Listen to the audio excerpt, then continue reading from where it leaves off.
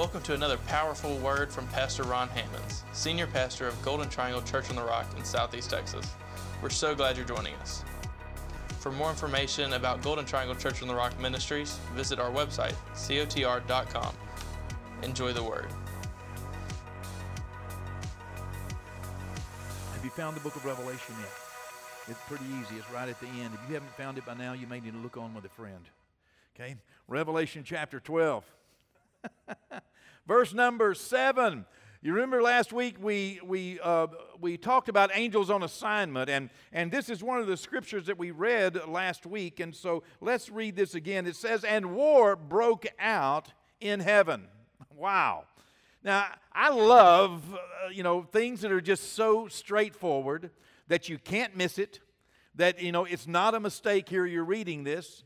Here, the writer of Revelation, John, the apostle, late in his life, having received this revelation from Jesus Christ about things which were to come, here John is writing about a war that is breaking out in heaven. Michael and his angels, okay? Michael is the archangel of God. He is the Prince of Israel. We read some last week that angels have names, they have characters, they have assignments, they have duties. And here the Bible tells us that Michael, who is the Prince of Israel, who is the archangel of God, Michael and his angels fought with the dragon. Talking about Satan, that's the serpent, that's the devil, okay? He is called the dragon in the book of Revelation, and he has explained who he is a little bit later, that old dragon, the serpent, which is the devil, okay? Now, Michael and his angels, war broke out. Michael and his angels fought with the dragon and his angels fought. Many times people imagine that once, the angel shows up, once an angel from God shows up, then the battle's over. No, it might mean they show up for the battle to start. It might mean that it's just getting interesting and it's just about to break, because the devil does not want to give up. The devil and his angels fought. They didn't just submit. They didn't just lay down. They didn't just quit. They fought. The picture we have of Michael and Gabriel fighting with the princes of the power of the air over Greece and Persia in the book of Daniel is a picture of a war, is a picture of a fight going on, is a picture that in that day the heavenlies were filled and even ruled, as it were, by angelic forces of darkness. And they didn't just give up. Gabriel told Daniel that I have been 21 days fighting, trying to break through to bring a message to you, but I was resisted by the forces of darkness. We need to realize that angels are very, very real, and they are very, very busy, and they are doing God's work. And here, this is a picture of war in heaven. A war broke out in heaven. Michael and his angels, they fought with the dragon. And the dragon and his angels, they fought back. Verse 8. But they did not prevail, nor was there a place found for them in heaven any longer. Oh, there's coming a day when the heavenlies are no longer going to be an inhabitable place for the devil and his angels. So the great dragon, the devil, the serpent, Satan, he was cast out. That serpent of old, called the devil and Satan, who deceives the world. He was cast to the earth. Oh my goodness. And his angels were cast out with him, no longer having the freedom to go in and through the heavenlies, but now relegated to earth. Verse 10. Then I heard a loud voice saying in heaven, now salvation and strength and the kingdom of our God and the power of his Christ have come. For the accuser of our brethren, who accused them before our God day and night, has been cast down. Verse 11. And they overcame that devil, that dragon, the serpent of old. They overcame him by the blood of the Lamb and by the word of their testimony, and the fact that they did not love their lives to the death. They were not ashamed or afraid of what was going to happen when they mentioned or testified or shared about Jesus Christ and the salvation that is come to all men. You see, today in many places around the world, if you stand up as a witness for Jesus Christ, you have just sealed your fate. You will be executed. Many times, missionaries have been martyred, have been killed by the very people that they have gone to witness to them. One such famous missionary that was killed by those he went to witness to, his name was Jesus Christ. You let that sink in a little bit. You know, he was killed by the very people that he went to share the gospel with. We could do no better. Who are we to shrink back from witnessing, especially many of us who have a free course as we have in a country that does not present to us, such persecution that we are afraid of being martyred if we witness for Christ, or if we say something positive about Jesus or the church, or share the love of God. We are not facing what so many are facing and what these in the book of Revelation were facing. But they overcame the devil, and it's the same formula today, if I might, that will overcome the devil, that will overcome that serpent, that deceiver of the world, all the deception he offers, and all of the turmoil that he offers, and all of the threats that he makes. The same thing will overcome him today, as has in the past and will in the future, and that is the blood of the Lamb. You must be born again. You must have the blood of the Lamb in your life. It's the blood of the Lamb and the word of our testimony, and the fact that we are not ashamed of our testimony, nor are we ashamed of the gospel of Jesus Christ, for it is the power of God unto salvation in the day of salvation. It is the power to deliver from darkness. It's the power to deliver from addiction. It's the power to deliver from sin and to set the souls of men free. Verse 12, therefore, rejoice, O heavens, and you that dwell in them, but woe to the inhabitants of the earth and the sea, for the devil has come down to you, having great wrath, because he knows that he has a short time.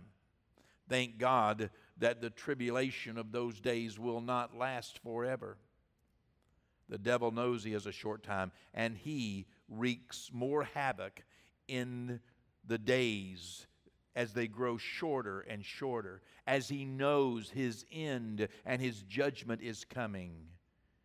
Greater and greater wrath he exhibits. We concluded part 1 last week in talking about angels on assignment by sharing 4 points that we wanted to ponder during last week. And I know that in the last 7 days, these things have been on your mind, okay? I'm aware that this has been, a focus for you, okay? I I say that tongue-in-cheek because I know that many times if we're not watchful, we fall into the category of leaving church and forgetting what we heard. That's what the Bible tells us, that the devil will come immediately, with all kinds of cares and all kinds of other things and distractions, trying to get the Word of God to make it of no effect in our life, so that we leave here and forget what manner of man or manner of woman that we are. So these are the 4 things. Allow me to just repeat them before we move on this evening.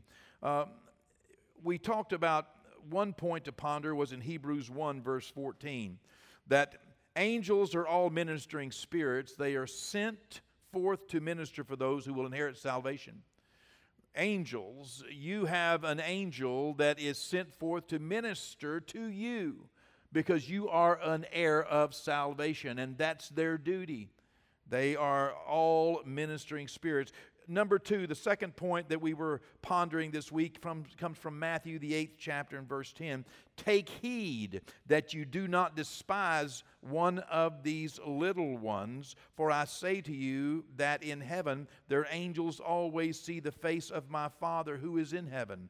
We wanted to make sure this week that we pondered on the reality that we better not be messing with no kids, no young children of God. This implication is those that are newly come to the faith, those young disciples as well as children, that we want to make sure we pay special attention to their needs and raising them in the nurture and the admonition of the Lord, because to neglect a duty or indeed to harm one of those or lead them astray, whether by example or by intent, omission or commission, it would be better for us, the Bible says, were a millstone hung about our neck and be dropped into the depths of the sea, rather than to do something harmful or to offend one of these little ones. Meaning, as I said, not only children, but young disciples of Christ, who at times are targets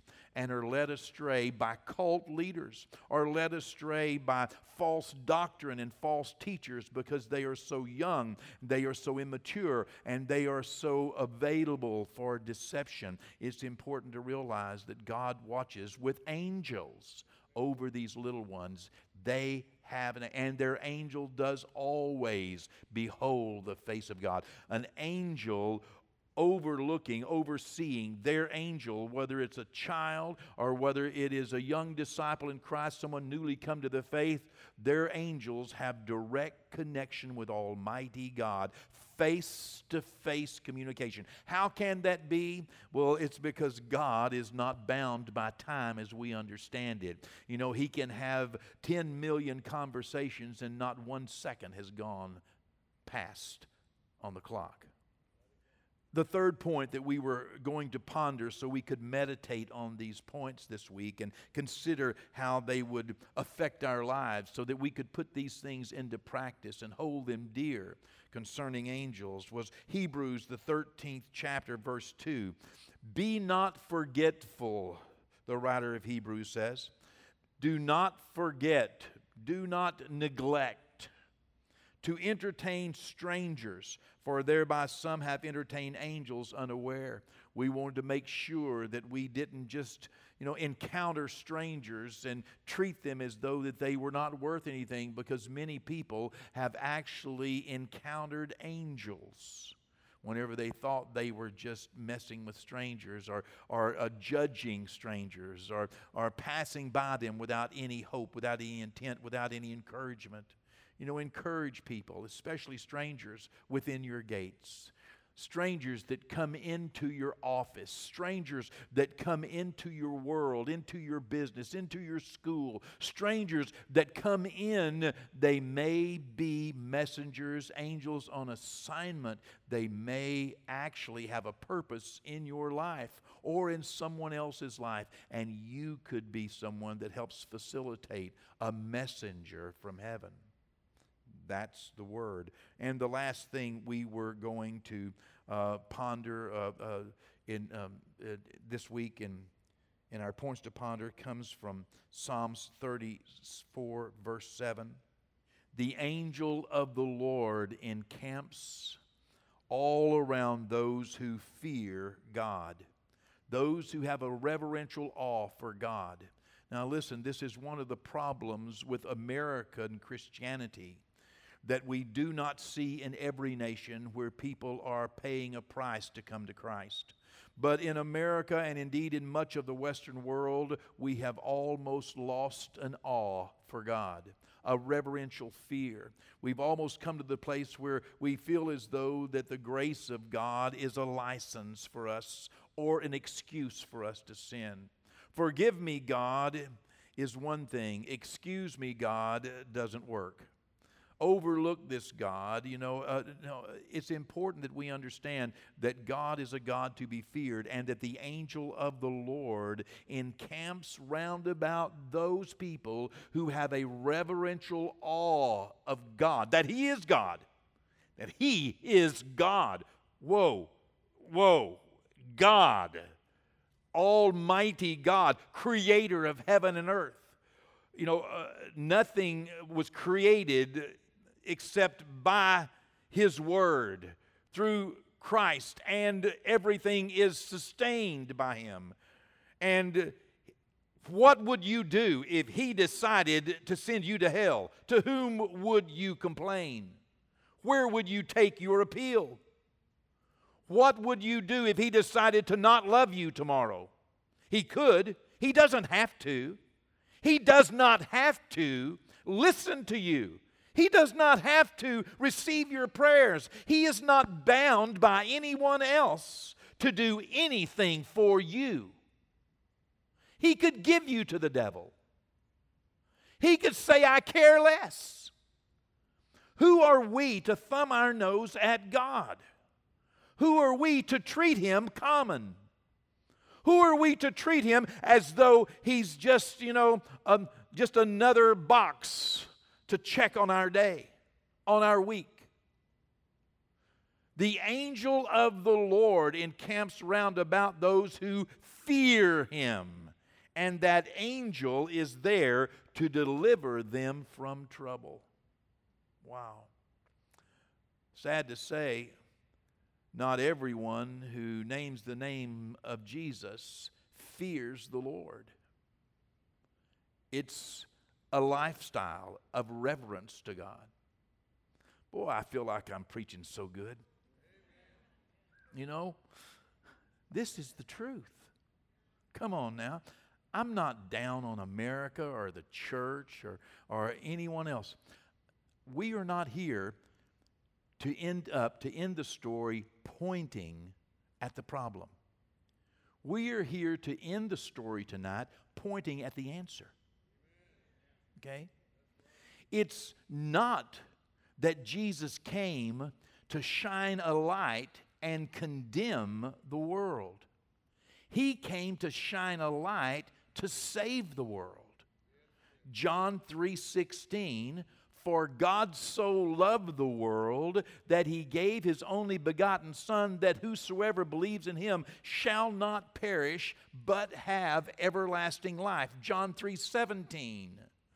But God did not send His Son into the world to condemn the world, but that the world might be saved through Him. Every message that mentions sin should end with an opportunity for salvation, so that sin does not hold a person captive. But we need to recognize what sin is, and what righteousness is, and what salvation offers to us is to be free mentally, emotionally, spiritually, physically from the clutches of sin. God has a plan. And the Bible says that they overcame the devil by the blood of the Lamb, by the word of their testimony, and the fact that they did not love their lives at the expense of not sharing Christ, because it might cost them their life. Each of us were encouraged last week to speak God's word over our lives this week. One of the reasons was it's because angels listen for the word of God to be spoken, because it is a command for them. They do what the word of God says when they hear the word of God spoken in faith. That's what the Bible says. This evening, part 2, we're going to focus on the power of our testimony. Providing you are a born-again believer, and providing that you have the blood of Christ on your life, that you have been saved by the blood, that the blood of Jesus has cleansed you from all sin, providing that you have made application to God, that you have invited Jesus into your heart to be your Lord and Savior, and that blood has washed you and made you clean before God, then the next most powerful thing you have in your life in sharing the gospel of Jesus Christ is your personal testimony and your willingness to share it, even though it might cost you a reputation or even your life. Your testimony is not the gospel of Jesus Christ. Your testimony is what gives witness to the gospel of Jesus Christ. The gospel of Jesus Christ is that Jesus was born of a virgin, lived a sinless life, died an atoning death. He was raised on the third day, and He is coming again. That is the gospel of Jesus Christ, and that He will save every person who will call upon His name out of a sincere heart. They repent and receive Jesus, then they will be born again. That is the gospel. And our testimony bears witness to that gospel of Jesus Christ. It is not enough just to share something that happened to you if it does not bear witness to the gospel, if it does not agree with the Word of God, if it does not give glory to Jesus Christ, then you are not finished with that test. A testimony is nothing more than a test that you took and passed. Make sure you pass it before you go telling it, because if you hadn't passed the test, it's not a testimony, it's still just a test. Every testimony begins with a test, okay? And every test has the potential to become a testimony. But it is not the testimony of the gospel until you have victory over that sin, over that devil. You are in the middle of a making, and that's absolutely fine. And you can ask for prayer and everything else, but let me tell you, whenever you get to the place where you had victory over that, it becomes a bona fide testimony to the power of the Lamb, to the power of the blood of Christ, to the fact that the resurrected Savior lives on the inside of me. And though hell and the devils may break forth and the enemy come in like a flood, the Spirit of God will lift up a standard against them. That's the testimony that we had victory in the name of Jesus. The preponderance of scriptures concerning spiritual warfare, they teach us that we are waging war against the devil and his angels here on planet Earth. The devil's angels, they want to rob us. They want to deny us and deceive us into believing that we do not have power, that we have no power over them. That is a lie from the pit of hell. We have been given a voice to use. We have a voice of prayer. That voice of prayer is what we use to talk to God and petition God. We have a voice of prayer, and our prayers concern things that we want to talk to God about. We also have a voice of confession. The voice of confession is a powerful voice that we use to encourage ourselves, to encourage others as we speak the Word of God and hold fast to our profession of faith. As the weak says, I am strong. And as we declare the Word of God over our lives, the voice of confession is a powerful force. When we speak the Word of God, it puts things into motion. when we declare the Word of God. The Bible says death and life are in the power of the tongue, and those that love it shall eat the fruit thereof. A man's belly shall be satisfied with the fruit of his lips, and with the increase of his mouth shall he be filled. The Bible also says in Proverbs 6:2 that you are snared with the words of your mouth. You are taken with the words of your lips. Psalms 141:3 says, "O set a watchman upon my mouth, O Lord, and keep the door of my lips, so nothing perverse or unclean comes thereof." Oh, we could go on and on all night. Jesus made it plain. We have an ability to confess and profess. Hold fast your confession of faith. It is one of the legs upon which our salvation rests.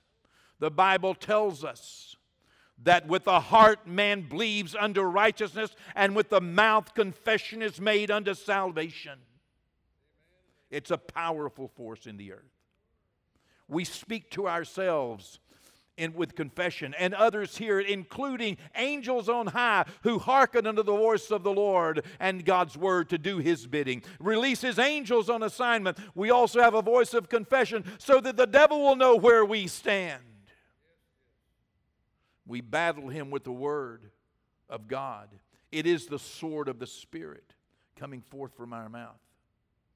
We have a voice of prayer, we have a voice of confession, and we have a voice of command. The voice of command is not a voice we use at God. We have no authority over God. Our voice of command is aimed at mountains. Our voice of command is aimed at demons, at devils and rulers of darkness and spiritual wickedness in heavenly places. Jesus says, "Behold, I give unto you authority to tread upon serpents and scorpions and over all of the abilities of the enemy."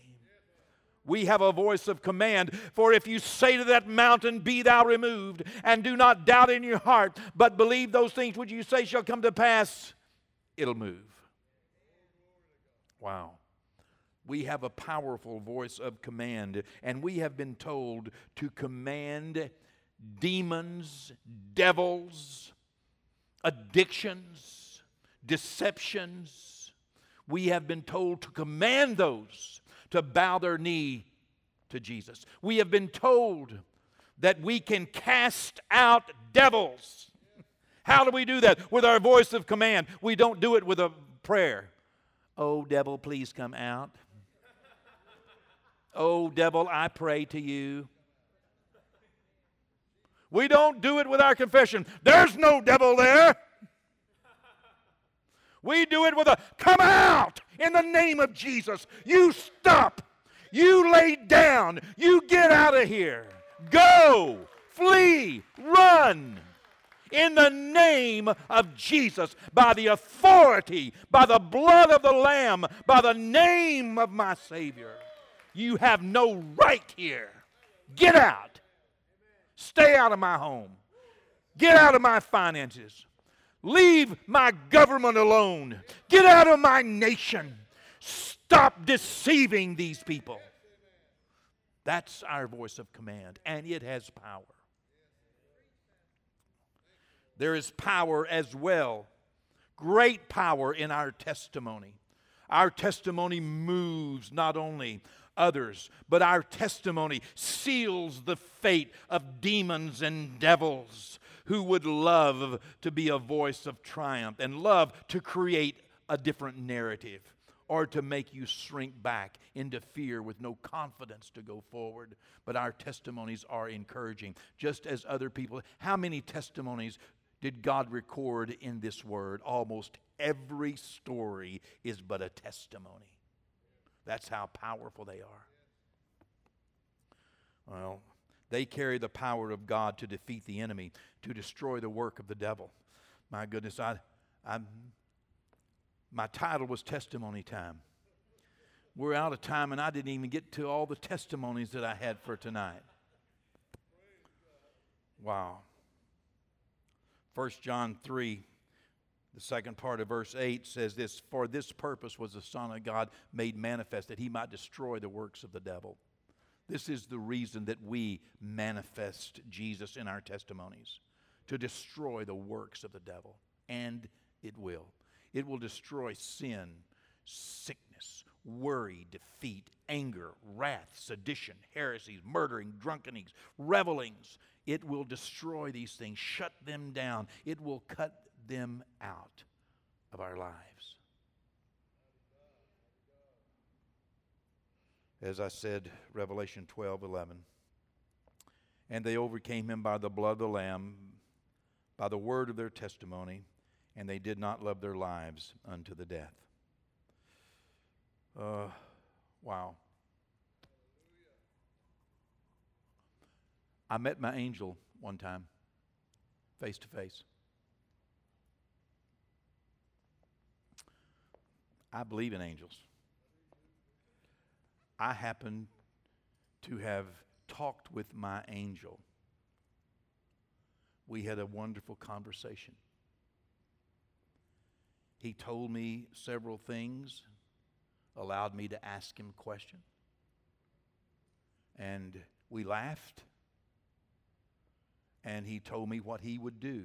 And he told me some things that he would not allow others to do to me in that place. And without the details, let me tell you that it was real, and it was proven to me later. A few months later, someone came onto my property in the middle of the night and stole something from me. That's one of the things that my angel told me. As long as you preach God and the gospel of Jesus Christ in this city, no one will be able to steal from you. That's one of the things he said, because I was concerned about that. We were getting phone calls and threats, not just on our lives, but to burn our house down and those kinds of things because of demonic activity in that community that we were breaking, literally commanding the demons to leave that community. And in the middle of the night, a little Suzuki motorcycle that I had bought my 4-year-old son. I don't necessarily encourage you to do that. Found him over in the graveyard, jumping the graves. We lived across the street from it. And in the middle of the night, someone stole it. Got up the next morning and went and, I could see where they'd pushed it down and left. And we had a little, approximately 36-inch by 36-inch front porch. And we lived off of the highway a little ways, and I ran back into that house, up onto that porch, in my door and into my prayer room. I shut the door and I screamed my angel's name. He told me his name. I screamed his name very loud. And I said, You told me that as long as I lived in this city and preached the gospel of Jesus Christ, that you would not let anyone steal from me. I want it back. And I want it back now. You said. Now, my prayer was not much longer than that. It couldn't have been, 10 seconds longer than that. I turned around and, still a little bit angry, walked back out across perhaps a 10-foot room, back out my front door, and almost tripped over that motorcycle sitting right there. I had to catch myself. It was right there. I said, thank you. We lived well off the road. Then nobody had come up there. And my angel brought that back. I wonder what whoever stole it, I wonder what he felt like when that angel jerked it out from under him. That's not the last time. My kids, we were traveling and from Calais to Paris, driving down a road. They were teenagers, and fog was so bad that we could not even see. And I said, hey guys, Let's ask God for an angel, because I can't see and I can't pull over and cars are passing us, and it was a horrible, dangerous thing. And it was at nighttime and fog so bad. And I said, let's pray for an angel. God will send an angel. We prayed, all four of us, that God give us an angel to help us. And a car pulled around in front and put on their rear fog lights and got right in front of us and drove us all the way almost to Paris. And then when the car took off, zoom, and literally just, we were on a straight road, outran us for the moment. We broke out of the fog, and we looked everywhere for that car and couldn't find it. It was an angel.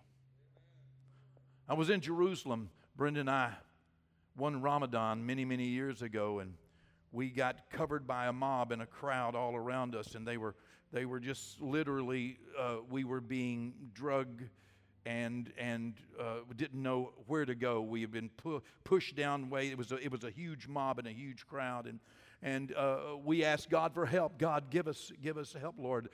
Send us an angel.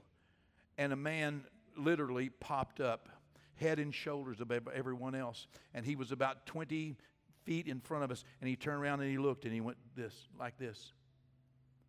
And he turned around and walked, and we followed him, and we made a right. You know, he made a right, we made a right, he made a left, we made a left. He wasn't there anymore, and we were outside the city.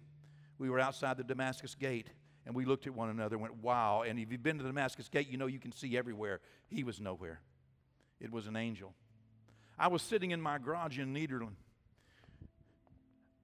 I had bought some shocks off of the internet, some air shocks, and I jacked up my vehicle and taken the old shocks off, and one of the wheels had fallen down lower, and I was trying to jack it up to get a new shock on, and there was no way. I had been working for hours trying to get the car down. It wouldn't go up anymore. It was just a gap, and the holes wouldn't match up, and there was literally nothing I could do. I'd worked and then I finally just chuckled and sat back. And I said, God, would you give me an angel to help me? I need an angel, Lord. I picked up that bolt, tired as I was, and scooted back up and went shoop, and it went right in, and I put a nut on it, and I said, thank you, Jesus. That may not mean much to you, but it means a lot to me. I have called on my angels more times than I can give you testimony, and I'm going to tell you that without fail, every time I have been helped, whether in a foreign country, whether in the U.S., with something simple, with something magnificent. Angels are on assignment. Embrace a reverential fear and awe of God, and realize that He has angels on assignment. It's not kept me from having trouble, but I believe that every time I have needed something, from comfort to grace to help to encouragement, that God's angel has been right there with me. I've felt their presence so many times. Don't be afraid to ask. It won't always change the course of life, but it will give you a comfort and a peace. Amen. The angel of the Lord encamps round about those that fear Him and delivers them from trouble. Amen. Thanks again for joining us for another exciting message from Pastor Ron Hammonds. Visit COTR.com and subscribe to all of our social media platforms to stay up to date. As well, receive more encouraging messages from our pastor and details of the work we're doing both in our community and communities like ours around the world. Today and every day, God bless.